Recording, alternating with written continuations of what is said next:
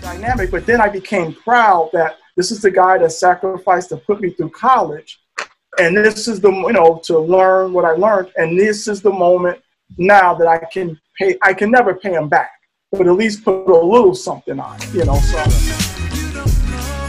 who struggle with communication because they don't know how to articulate their emotions. They think they shouldn't have emotions. They think that it's going to demasculate them to be able to talk on their feelings. And I think, like, I literally saw my father as like a superhero, right? Like, I've seen him do superhero stuff. I was shocked that all your friends had dads growing up.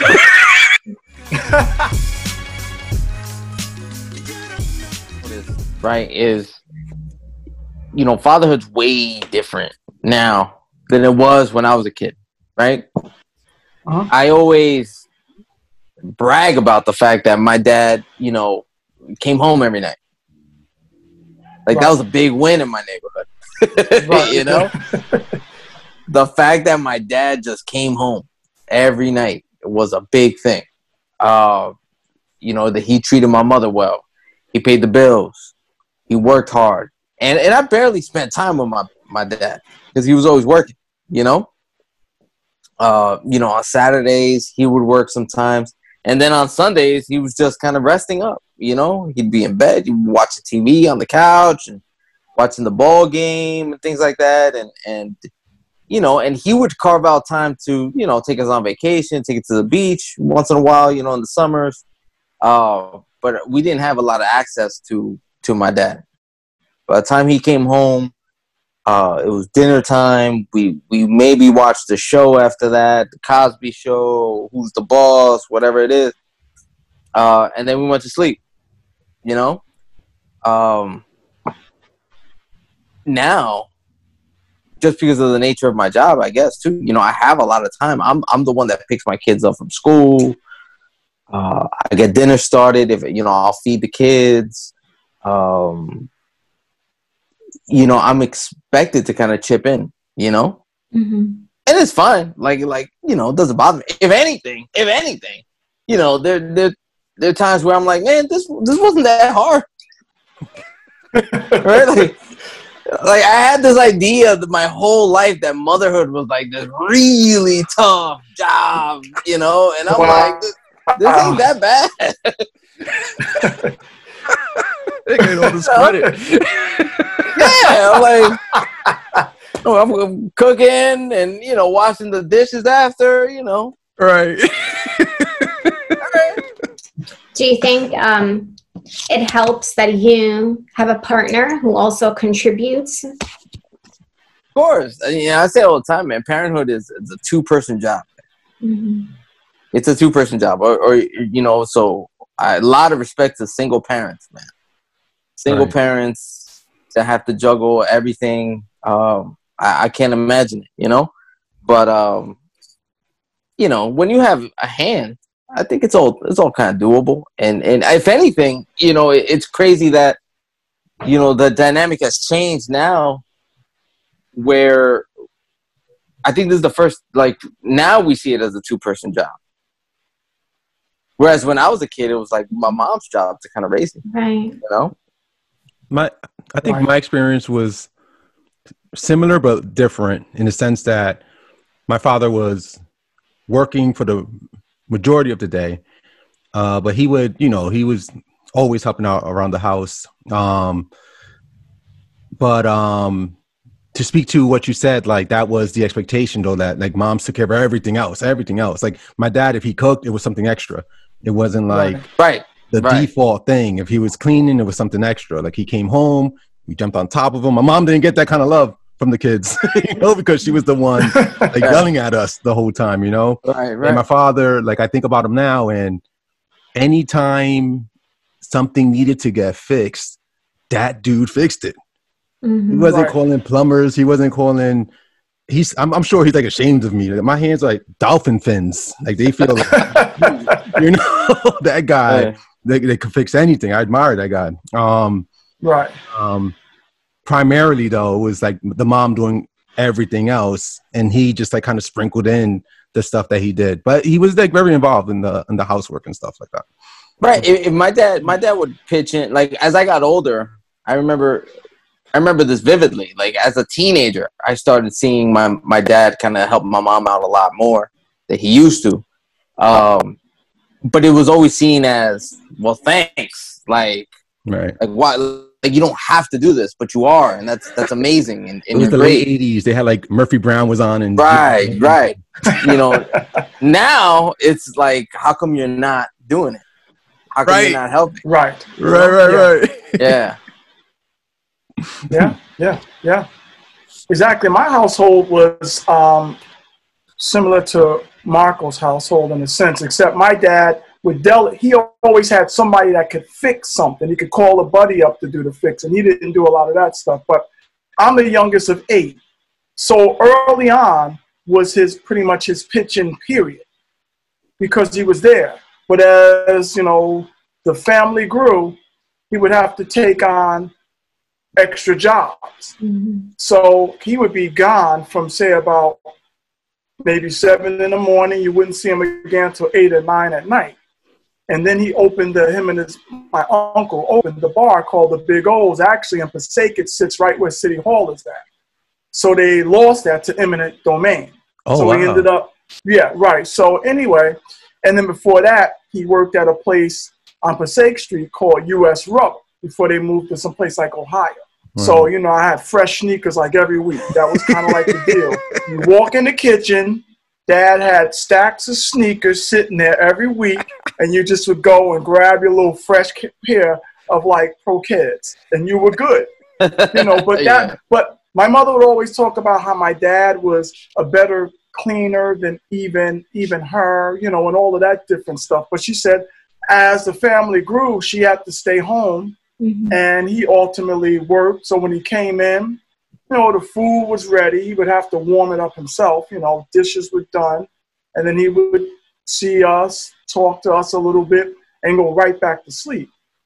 And then the weekends pretty much was his time to be off. So if we had sporting events, he would be there, you know, for the sporting events, you know, critically telling you exactly what you're doing. I can remember playing quarterback. The coach is in one ear and Dad's on the other side, you know, telling me what to do. So I'm like, or he would sit by the first base fence. I'm playing first base. I had to tell my coach, can you sit me to second or third base so he can't get around to me? And he's talking my ear off. But, you know, it's interesting because you begin to appreciate that. But he was basically, you know, the domineering force in the family in terms of various things. My mother managed most things.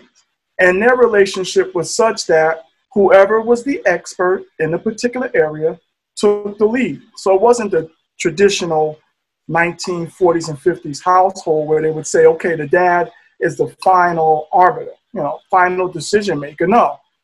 You know, my mother named Charlotte. Charlotte, you know how to do that? Run with that. That's your thing. Oscar, you know how to do that? You run with it. So it was pretty egalitarian in terms of the household. Everybody, all my brothers know how to cook.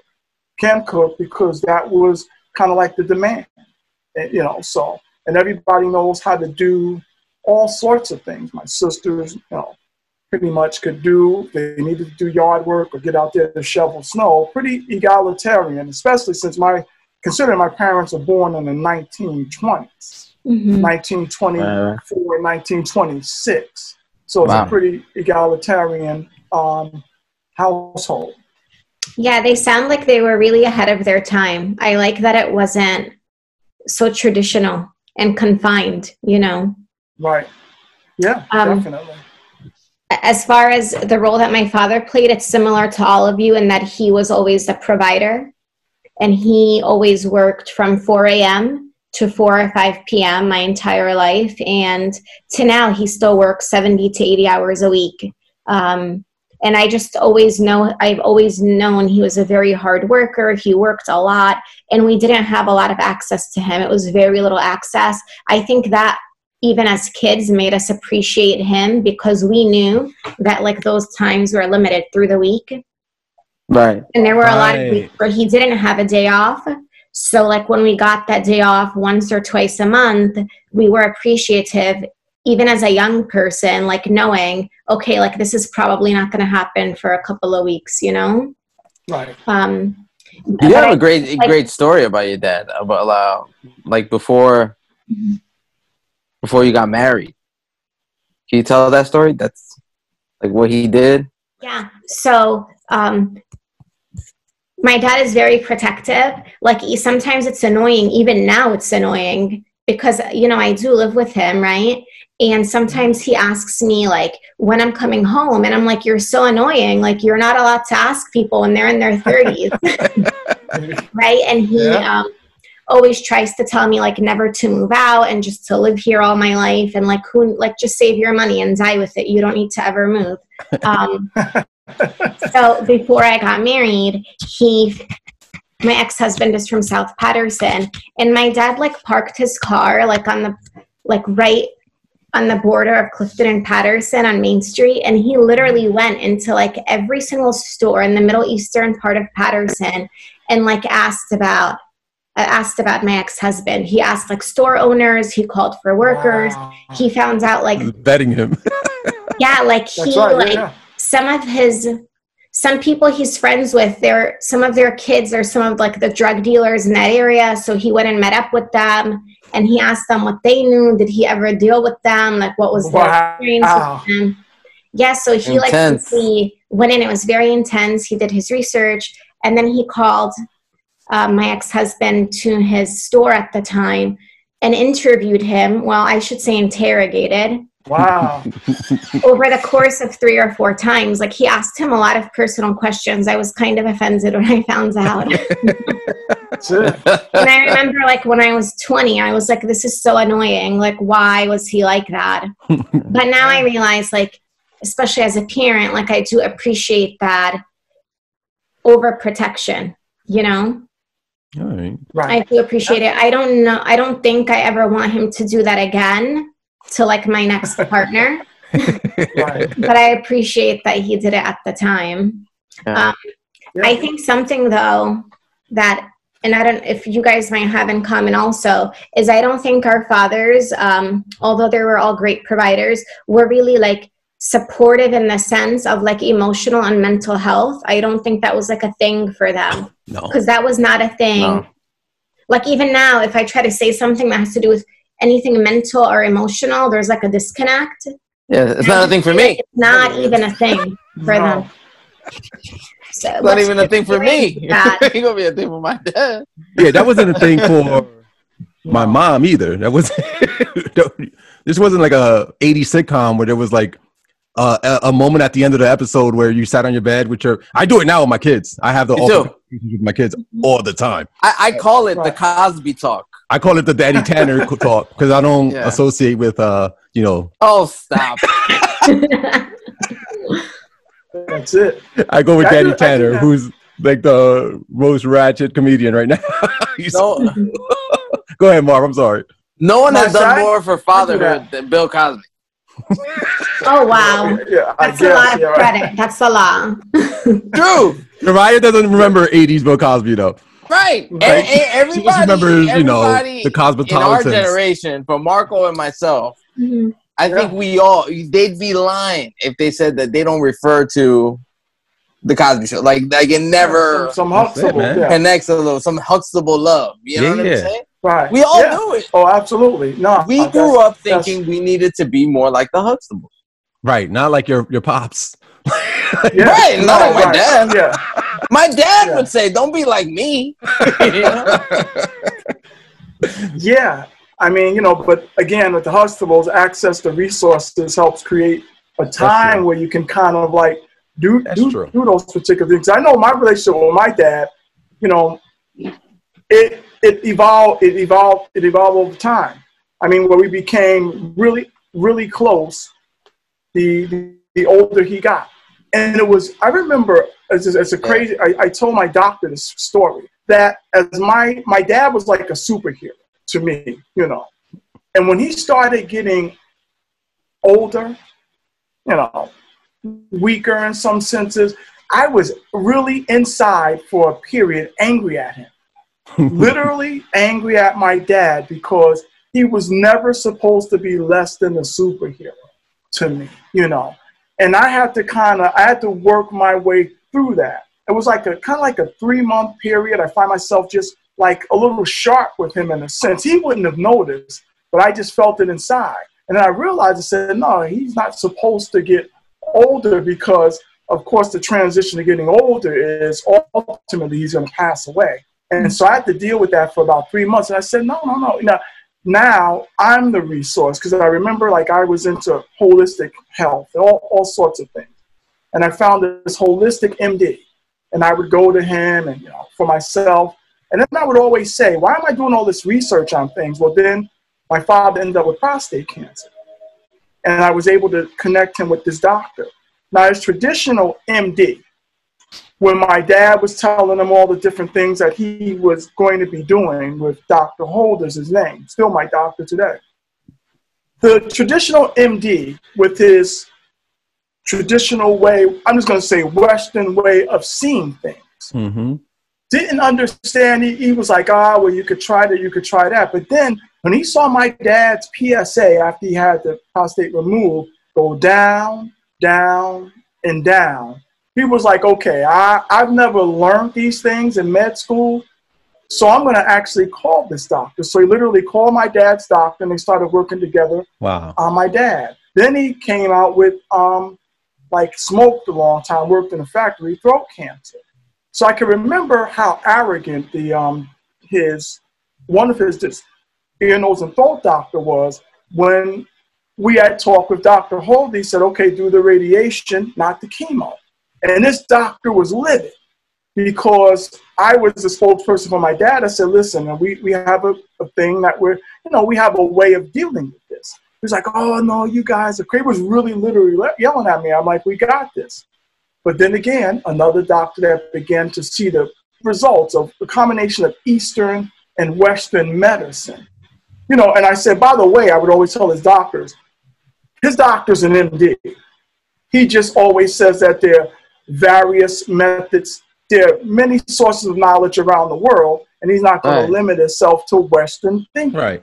And so I would say that Dr. Holder extended my dad's life probably by about 15 years. Wow. And then, it took me a while to transition because my dad had to lean on me now for information about medical stuff. And it was just a weird dynamic. But then I became proud that this is the guy that sacrificed to put me through college. And this is to learn what I learned. And this is the moment now that I can never pay him back, but at least put a little something on it, so. Right. Yeah. Can I ask you something, Marv? So yeah, go ahead.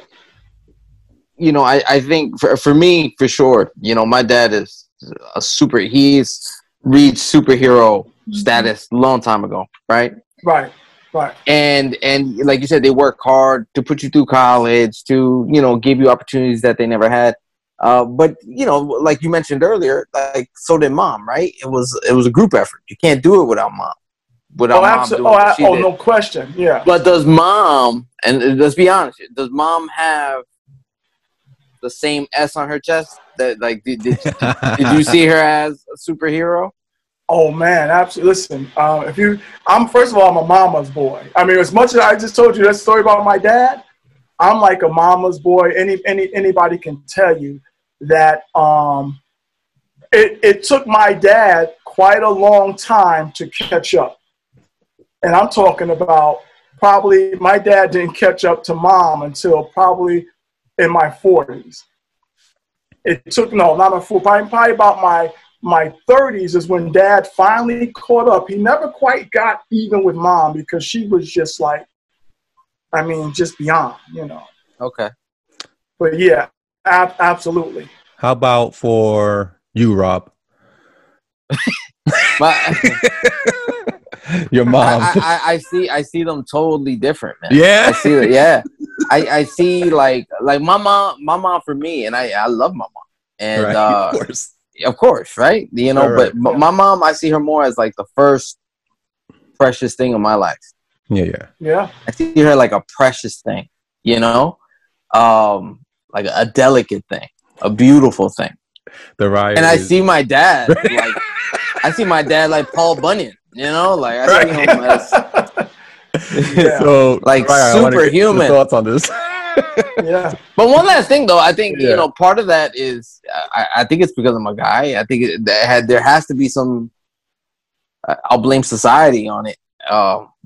But also like ever since I've been a dad, like when I became a dad 6 years ago, almost to the day, you know, I got this feeling of holy shit, like this is really hard, man. Yeah. Like the sense of the weight of the responsibility, not so much like what we do on a daily basis. Like I'm not gonna say that's hard.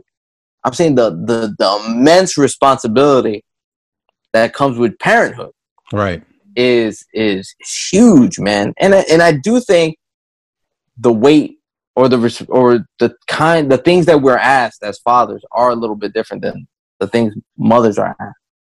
Definitely. So for me, I think like I literally saw my father as like a superhero, right? Like I've seen him do superhero stuff, you know, like I've seen it with my own eyes, like him seeing a woman. I will never forget it. Seeing a woman get beat up in broad daylight.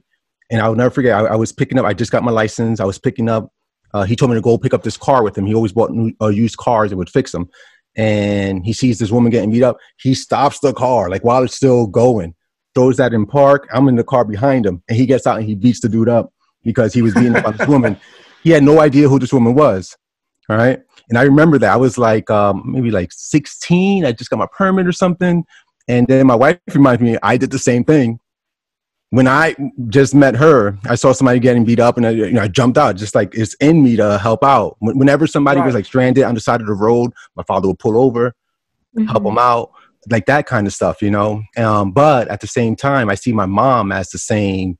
I kind of hold them in the same kind of place, you know, because my mom like ran away from home when she was like 18, 19 years old.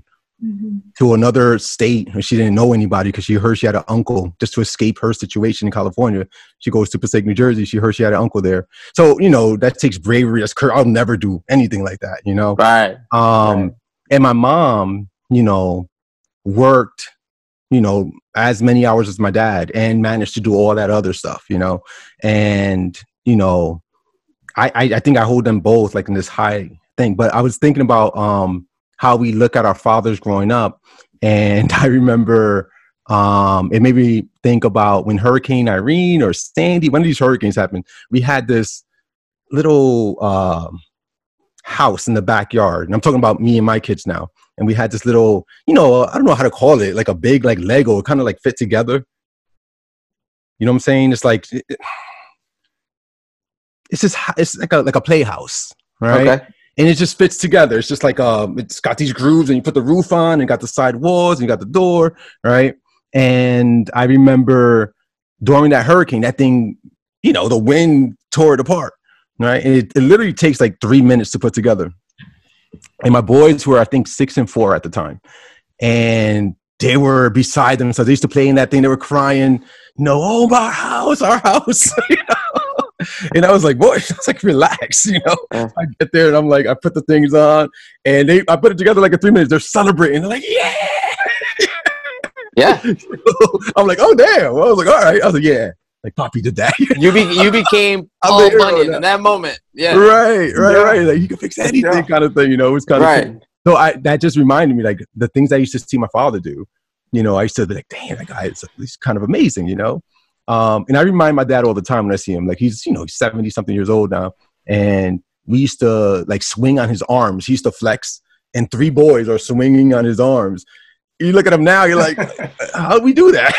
Like, how did it fit on your arm? And you used to have these guns and we used to just swing on his arms. But my mom, you know, again, it was my dad was more like affectionate towards us than my mom. Like the way the boys are in my house, we just like loving people. We just like hug everybody. It's just like love like that. My dad, we get that from my dad, not my mom. So in that way, like he was very like, you know, very affectionate with us, you know? And I think that that's not really usually typical of dads, especially like in your dad's time period, for men to be affectionate. Like, I know, but I think about my friends' parents real quick. And I don't know if it's like a Puerto Rican thing or not. My friends' parents were all like my dad. Like they were like my dad. Like they were just affectionate with their boys, you know? It was different. But my other friends weren't like that. Their dads weren't like that, you know? Yeah, I wonder if that's cultural for you. I don't know. I just like know my little circle. Rob always goes off on my upbringing. Like the Puerto Ricans he knows are obviously different than us. I was shocked that all your friends had dads growing up.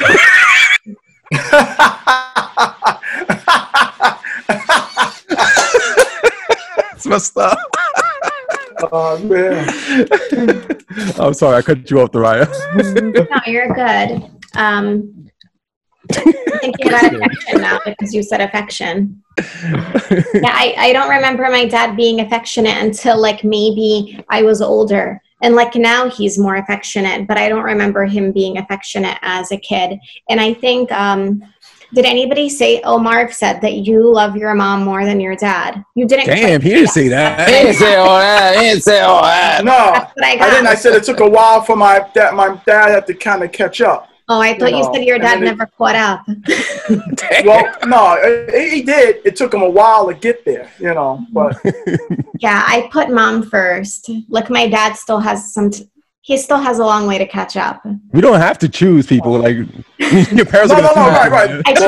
That's to be clear, choose. To be clear, I did not choose. I just said like I just see them differently. Like it's a different type of affection and love that I have for them. Right. Yeah. You know? Yeah, it's different. But even in the difference, I know that one, like I can admit who I favor over the other, you know? You know what's crazy? I'm not even gonna do that. See, Thoraya is trying to force us to choose. I know.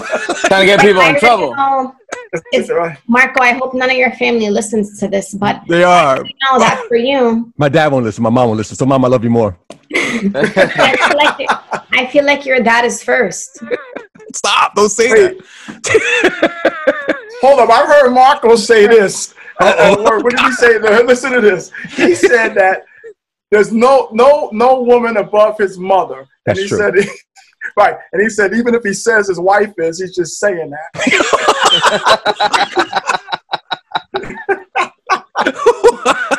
But I said I agree. I agree with that. I'm the same way. Mm-hmm. Yeah, mom is it. You know. Sash, you're close number 2. Yeah. Oh wait. Close number 2. You know what's crazy? Sophia, you're close number 2, and then. You know what's crazy for me? Like my parenting style, I would say is closer aligned to my mom than my dad's, because my dad doesn't come from an affectionate family, you know, but my mom does, and so I know growing up, and I have a great relationship with my dad, but it wasn't all hugs and kisses all the time, you know, like we're men, you know what I'm saying? And I see that dynamic a little bit with my stepson, you know, that I'm not as affectionate with him than I am with my daughter, because my daughter's a girl, and I kind of just shower her with love type of thing, and hugs and kisses and stuff, you know, but, you know, because I could already hear, you know, everybody saying you shouldn't be like that with guys, you know, whatever. But the sad thing for me, I think, you know, when you're dealing with guys, is as much as you want to be loving and affectionate and into your feelings and things like that, there are moments in life that call for you not to be that way. Well, that's for men and women, though. I think for guys are judged for being, you know, tender. Kind of thing. But women aren't. Even in your parenting, this is not to put you on the spot. This is just in response. You're about to be put on the spot, Rob. Everybody else just muted their mics. You saw that, dude? Give them the screen. Who has control of the screen? Just literally put them on the spot. There it comes. There it comes. I think that it's so interesting that even in your parenting style, like, the patriarchy is still there. Like, you can't even detach yourself from the patriarchy when you parent, when you, like, that's preventing, that's really that's the core of what's preventing you from. What are you talking about? She's having her Oprah moment. Let her go. Yeah. No patriarchy here. That's what prevents you from showing more affection to your daughter than your stepson. Is you really playing into the patriarchy and believing in that you cannot show your emotion because it like has to do with your masculinity. Right. Yeah. So, you're not completely wrong. That I agree with that last part. That it does have to do with masculinity, you know, because we're taught that, and that's just, you know, I don't think that's rare. Emotions. Like culturally, you know, like throughout the Americas, I think that's pretty much, you know, the same. You know, guys are you know, that being masculine.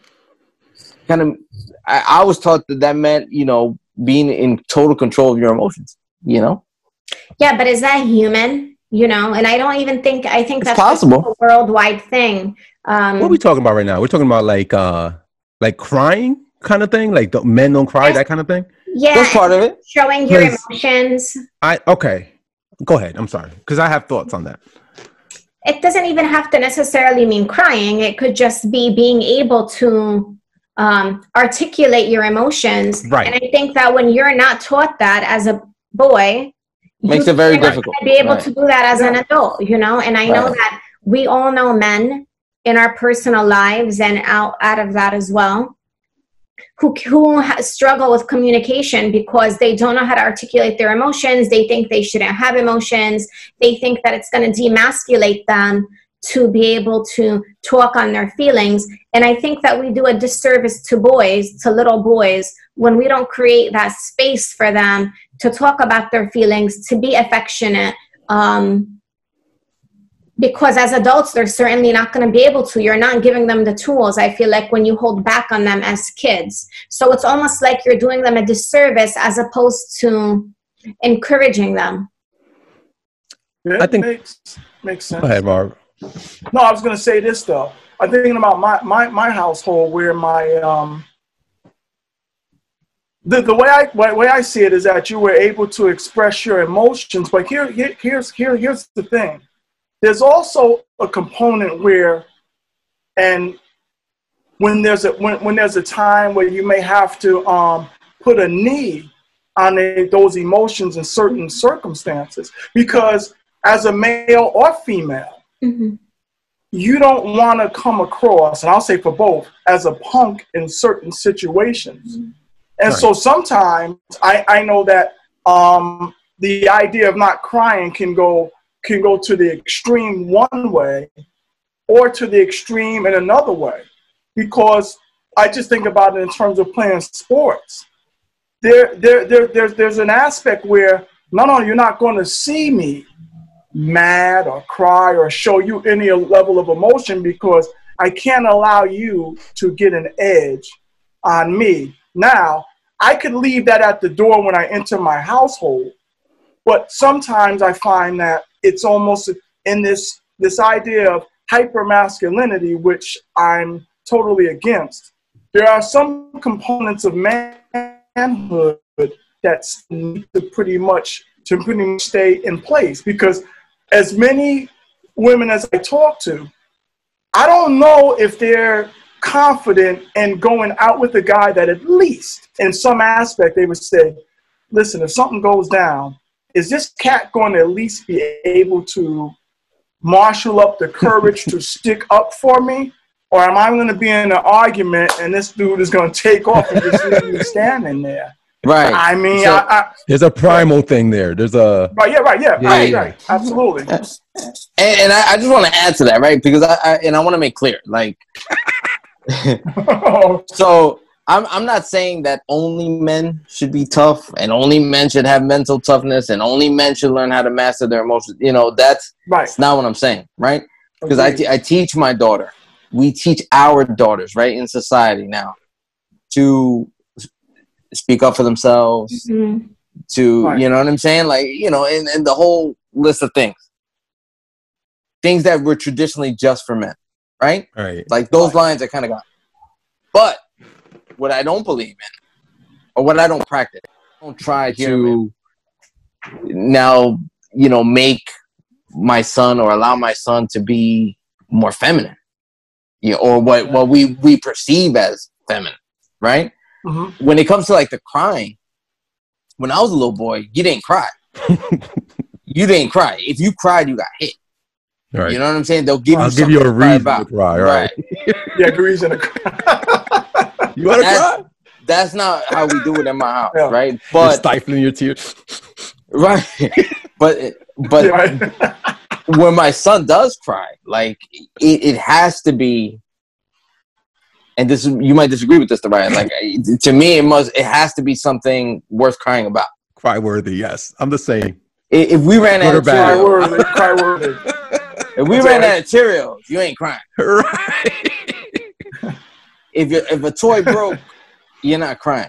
Because today it's the toy and the Cheerios. 20 years from now, it could be something in the house that breaks down. You said it earlier. It could be missing food in the fridge. Like, you can't cry in those moments. You have to now, buckle down and confront that moment. You know what I'm saying? You said it earlier. Controlling your emotion. I like that. You said, we have to control. I'm the same way. And that doesn't mean I'm not teaching that to my daughter. You know what I'm saying? Right.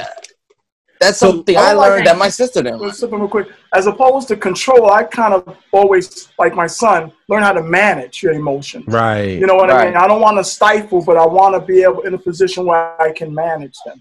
I really like that. I like the word manage. Manage. Your emotions. I had my son this past spring was on this, and I think boys are being brought up differently, just on a societal level. So the coaches are very different than my coaches. My coaches were the worst. Like they would the face, like screaming at you. My teachers would be like, "Oh my God, spit!" Would be like, "Oh man, it was bad." And then my son's team this spring, they lost the basketball game. It was like a championship game, right? Right. It was a tournament. I'm sorry, before the season started, it was a good tournament. They lost the game, and my son is crying, right, because he lost the game. And I'm like, oh my God, I can't believe this kid's crying because he lost the game, right? So he's crying, and he knows what I'm gonna say to him. So he's trying to like stop the tears when he comes see me, right? So he sits next to me because his brother is playing the next game. So he sits next to me, and then the coach comes by, and the coach is young, man. The coach is like maybe like 20, well, young to me, he's like 26, 27. And the coach, hand on the shoulder, Danny Tanner moment, just bam, for like 20 minutes. He's soft piano playing in the background. Yeah, the soft music is playing. And for 20 minutes, he's talking my son off the ledge, right? And I'm looking at this coach, and my wife is looking at me, and she's like, don't say anything. I was like, I'm not going to say anything, right? So the coach leaves, and I was like, you just got the millennial response. You're going to get the real response when we get home. Like that team was just better than you. You lost because you guys weren't that good. That's it.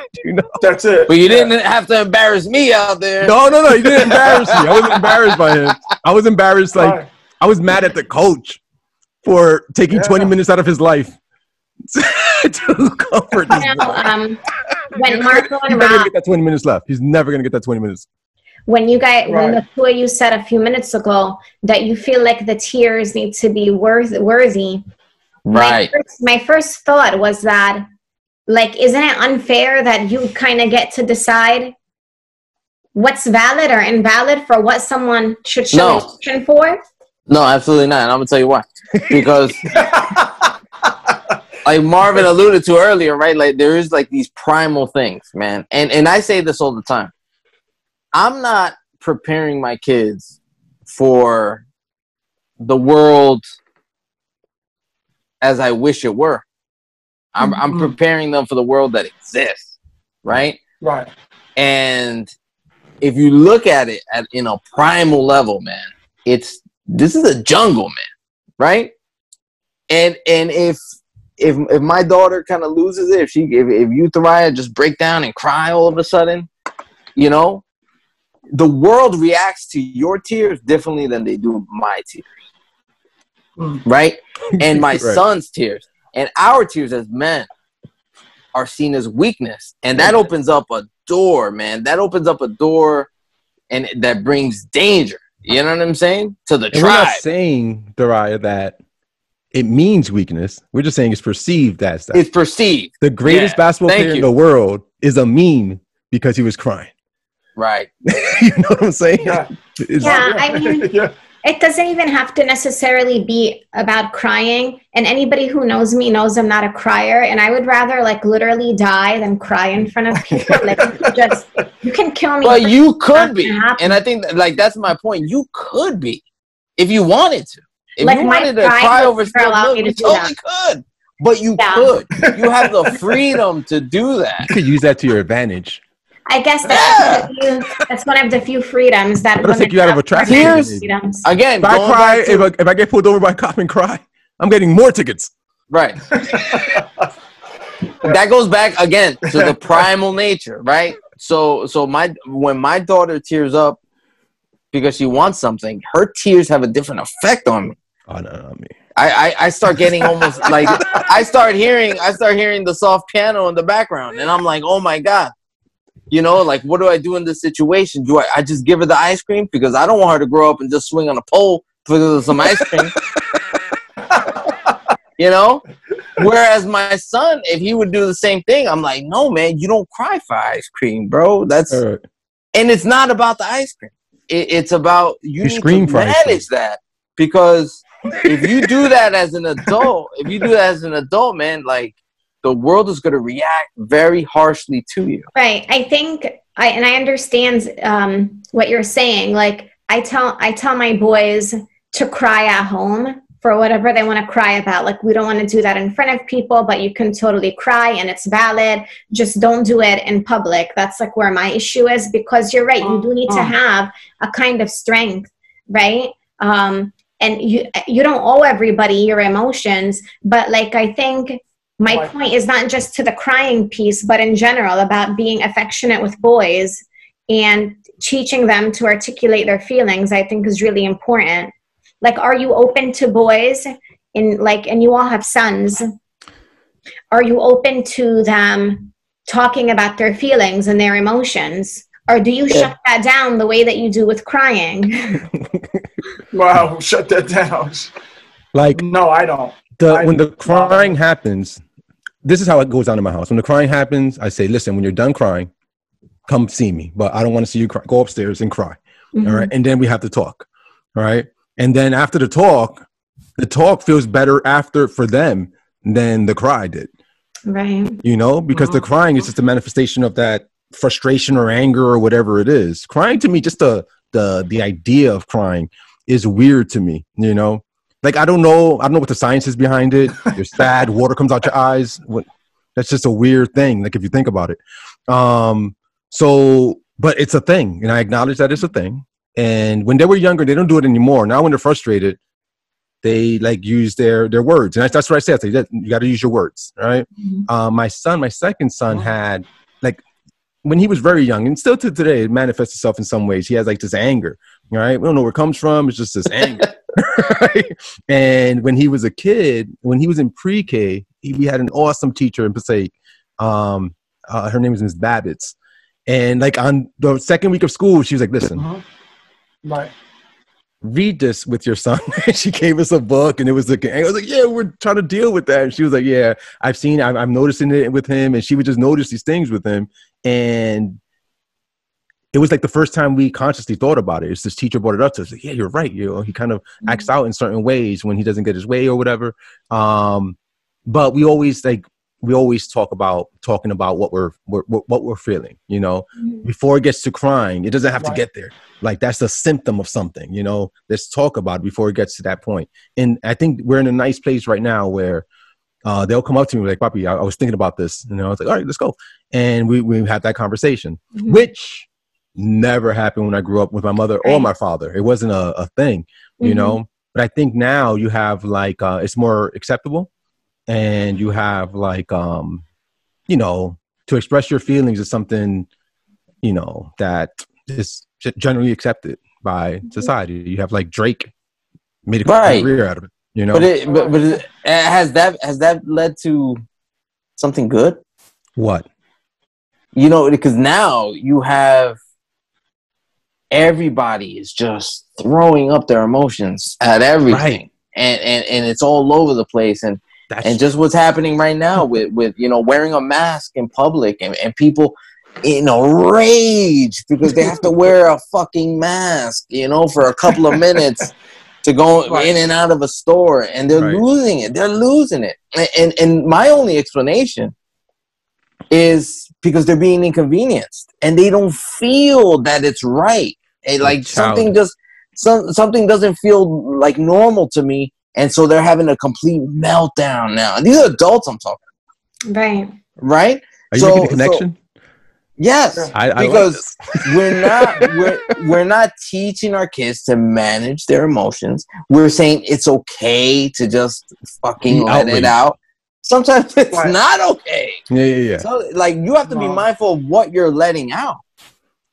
Right. It's a balance. That's an excellent point. Could there be a balance of you can express your emotions and you can talk about how you feel, but there are times where it's appropriate to do that, you know, as opposed to just modeling to a child that they're not supposed to have emotions, talk about their emotions. But listen, these are shaky waters, man, right? They're rough waters because I know when I was a kid, if I expressed like my feelings about something, my feelings would be challenged. You know, like if I felt like sad about something, well, why are you sad? Why are you sad over that? Right? Yeah. There's no reason for that to make you sad. Right? And it made me pause and reflect, and you know, like kids don't do that now. Kids are taught, you know, oh, you're sad? Talk about what makes you sad. It's okay to be sad, and it's okay. Everything's okay. It's okay to be angry. It's okay to be sad. It's okay to be upset. Everything's okay, right? Like nothing is wrong. So they grow up into these adults that feel that everything they feel is correct. Yeah. Yes. When did that start? Like, I got a theory on this, right? I think in the late 80s, something happened. I don't know what it was. In the late 80s, where we started having these conversations about like social, emotional health and all this stuff. I think that started in the late 80s. And here's why I say that. When my brother was in school, my brother, I think, was the last person ever to get beat by a teacher in Passaic. He might have that. Right? It was like the early 80s. And he got beat by a teacher. And people co-signed on it. It was like fine because he deserved it, right? So that happened while I was alive, right? Like I remember that. And then like I remember, I'll never forget. This is an embarrassing story. I'll share it. Whatever. When I was in 5th grade, I went to number 8 school in Passaic from kindergarten all the way to the 5th grade. And then my mother thought it a good idea to transfer me my last year of elementary school to a different school, right? A better school. So I went to number 1 school for the 6th grade, and I hated it. I hated it. Right. And every day before school, I would cry because I didn't want to go to school.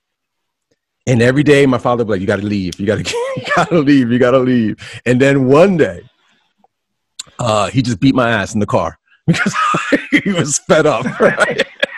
I got my ass whooped in the car. Right. The next day I get called into the principal's office. And the Dr. Everett, he was the principal or the vice principal at the time. He goes, did your father whip you yesterday in the car? And I was like, no. No. He said, well, we have to have a meeting with him. And he was going to be in big trouble. If I said yes, he would have been like in huge trouble. You almost got your daddy in trouble. Now I think kids will be like, yeah. Absolutely. Yeah, shoot, because I would have got my butt whooped even more. Right. Snitched on my dad. But I think from going to a place where teachers were hitting kids to a place where you're being reported in the span of like 5 years is something, where they have to report it kind of thing. Rightfully so. Listen, man, we are all, in this pandemic, I'm sure I'm not the only one that has been told to be mindful of the kids and their social emotional state right now before you put the grade down. Oh yeah. Right. So, you know, I don't know, and that's a whole other topic. But I just don't feel that there's a balance. I think teachers hitting kids is one extreme, and I think we've reached the other extreme. Yes. And I would say I was fortunate enough to kind of grow up in the middle, somewhere in the middle where I didn't get hit, but my teachers would. They didn't care about my feelings. Anybody that knows Rob knows he didn't get hit as a kid. No, I got hit. I didn't get hit by my teachers. Oh, okay. Crazy, bro. You say you're crazy as a badge of honor. It is a badge of honor. I earned my stripes. I had to get the belt many times. I hear you. You know what's crazy? Like, and again, going back to now, you know, the fatherhood thing. And I don't know if Marv or Martinez, I don't know if you guys, you know, spank your kids at all, you know, but even that is looked at differently. I say all the time, if I told you, if I described to you the ways I got hit when I was a kid. Oh my God. That's another episode. Any young person listening would be shocked. Yes. Right? Like, kids would be shocked, man. Wow. My father had this like brown. Let's do this. It's here, right? Snakeskin belt that he never wore. This belt had no creases because he never wore it, and it would just hang on the mirror of his bureau in his bedroom. And so when it was time to get hit with it, he would tell you to go get it. Right. So I had to go march upstairs. I'm too short to reach. I got to climb on the thing, bring down the belt. You got to work for that whipping. He would take it. He would hold it in such a way where he would fold it and then make it snap. Your little snap. So you could hear. So you could hear. I got right. Somewhere around here. Pop, yeah. You know? And then he would proceed to hit me. And if we were like in public. Like a stranger, right? Like a stranger. Yeah. This is a quick one, man. You know? This is a quick one. But this would never happen in 2020. So one of the few times, you know, it was just me and my dad at the supermarket. It was on like a Saturday. You know, mom's, you know, getting ready to fire up the grill. Because in my culture, the men don't grill. The women do, right? So my mom's working the barbecue. She senses That's why you give me the side eye every time I say I'm grilling. Absolutely. And so we go, and I'm running around. I'm being obnoxious in the supermarket. He tells me to stop, to calm down. Sure, Dad, no problem. I keep running around. He tells me again, stop it. Stop running around. Okay, Dad, no problem. Running around. We get to the cashier. I'm still, you know, fidgety, touching everything. You stop or I'm going to hit you. In public. Yeah. Absolutely, Dad. Right? He pays. We're walking to the car now in the parking lot in the middle of the day. Everybody's there. I'm running around. He had it. Made me pull down my pants. In the parking lot in front of everybody. Yeah. Took his belt off like it was the sword of Zorro. Just and that sound, man. That sound. Yeah. Oh my God. Right? And then he whooped me right there. But listen, I never ran to the supermarket again. To this day. To this day. I won't even power walk in the supermarket. Like, this is how I know my kids are like privileged. Right? The other day and this is not too long ago, maybe a couple months ago. I took off my belt. They were all on my bed, right? And I took off my belt. And I just took them off my belt just to take off my belt. Like I was getting ready for bed, right? I take off my belt and it makes that sound. And I was like, this is how you know you never got hit with a belt before. Because we would have been ducking just at the sound. That's right. That's right. Yeah. It scared me. I took it off and it scared me. Right. It was your belt. It's my belt. I was like, oh damn. Like flashbacks, man. Right. Yeah.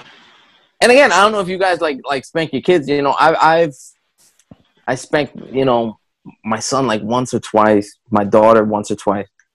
But each time it was like very soft, like just kind of like with like an open hand, just like pat in the back type of thing, you know? Yeah. I never used like a belt. Right. I never used an object, you know. But even doing like the pat like on the back, it's not something I enjoy doing, right? Right. But it makes me it doesn't make me think, oh my God, my dad was horrible. No. It makes me think like, you know, he loved me enough to do it. Like, it's a weird thing, you know. Right. Like, I know it wasn't fun for him to do it. Right. And I'm sure in my dad's mind, he was and I know this for a fact, my father was just way more progressive than his father was, and so on and so forth, you know? Yeah.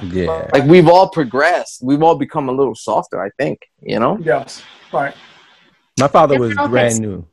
I don't know if it's softer. I wonder if we're just more aware of like just the effects and the result of certain behavior. Right. Like, that's not gonna be the go-to, right? Like, I've hit, I know how many times I've hit each of my kids, and it was once. And it was when they're like 4 years old and they're just doing something malicious. Right. And again, just right. Yeah. And to this day, they remember that.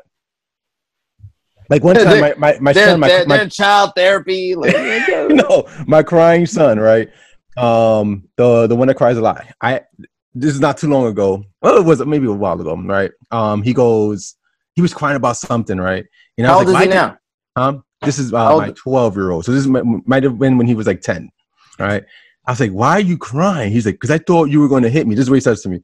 "I thought you were going to hit me." I was like, "Do I ever hit you? All right, do I ever hit you?" And he's like, "Yeah, all the time." I was like, "What?" Like, my students where I yell at them all the time. I never yell. Like, that's my yell right there. Like, it's not a yell, right? Aren't the yelling? Yeah, right. Oh, yeah. I was like, that's not fair. Yeah. I've hit you once. I know how many times I've hit you.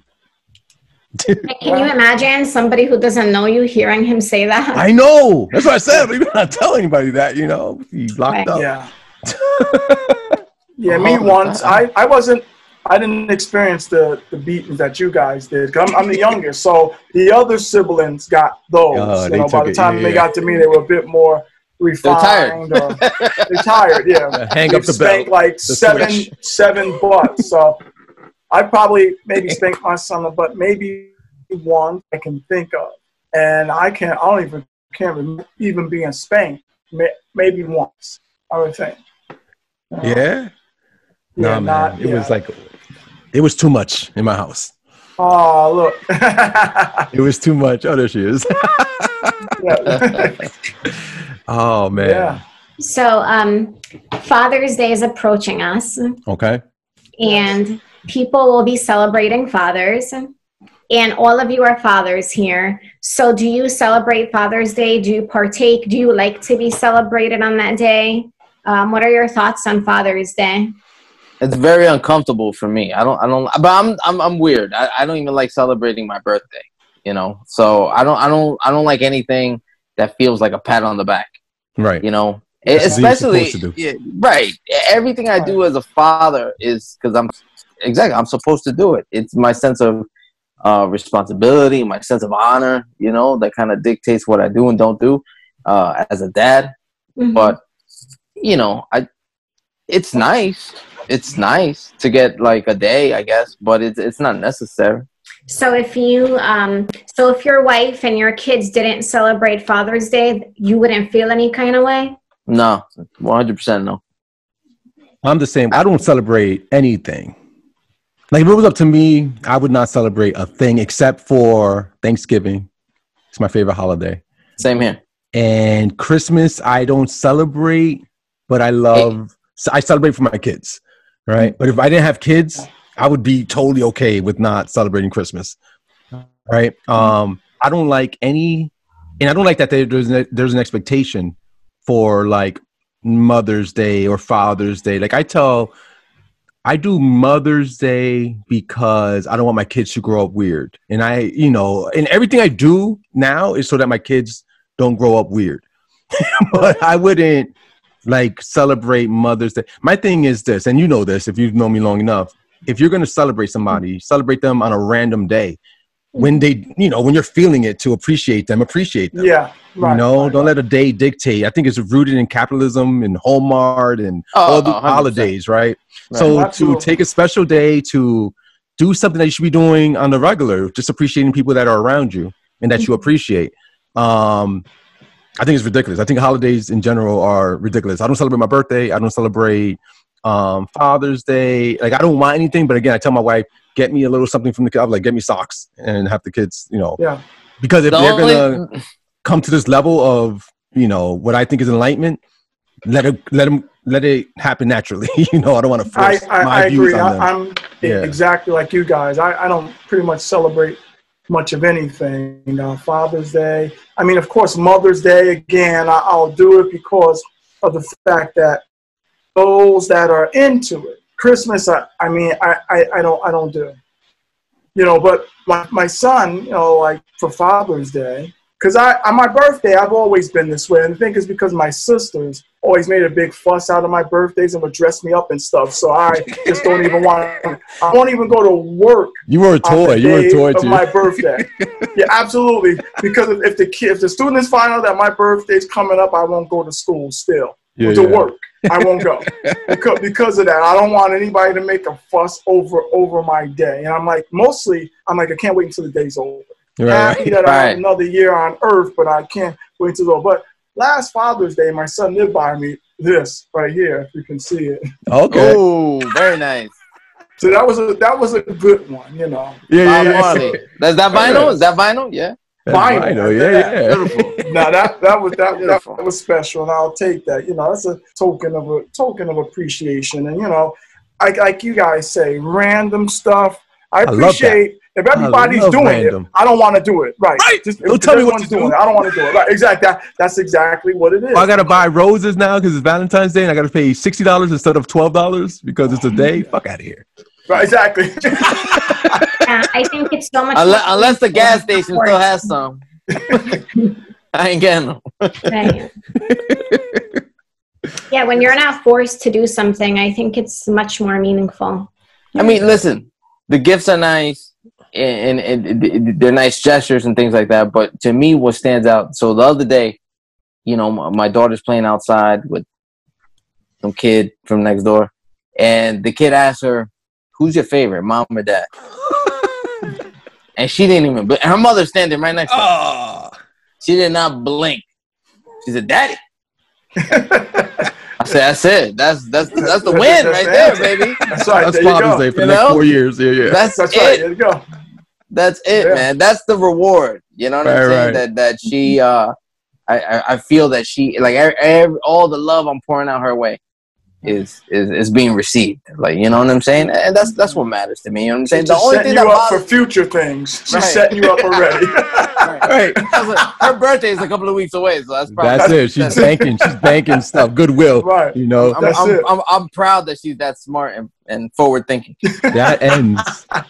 That's it. The only thing that bothers me about Father's Day are the single mothers that try to hijack our day by getting the pat on the back. Ladies, you have your own day. You have your own day. You made a bad decision. Our moment.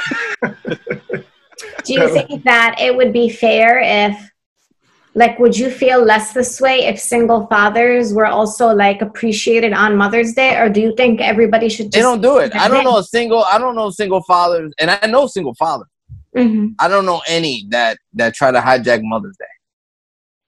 I don't know any. No. You know, but I wonder also if that's like a guy thing, because I think for most guys we're kind of taught not to celebrate ourselves. Right? Maybe. Right. That's interesting. My birthday, I mean, Marv had, you know, his sisters would make a big deal about his birthday. My sister would make a big deal about my birthday, but my parents didn't. Like, most people didn't. Like, I wasn't, you know. Yeah, I never had a party ever.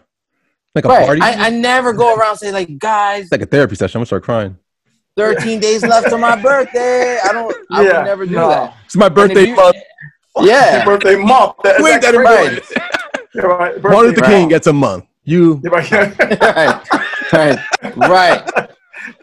Right. You've accomplished nothing. Yeah. That's it. Right. Nothing. Yeah. Shout out, you know, to all the fathers, if anybody's listening. And good job, guys. That's it, right? Good job. All the dads of the podcast, you know, big up to them. Yeah. You know, if someone hung out and is still with us, it's been an hour and they're listening. Happy Father's Day to them if they're fathers. And in the process, don't oppress your children's feelings. Whoa! While I'm here. While I'm here, right? Get on. While we're here, if you're a trooper and you made it this far in the podcast. All right, there's your homework. Yeah. Stop oppressing your kids. Happy Father's Day, by the way.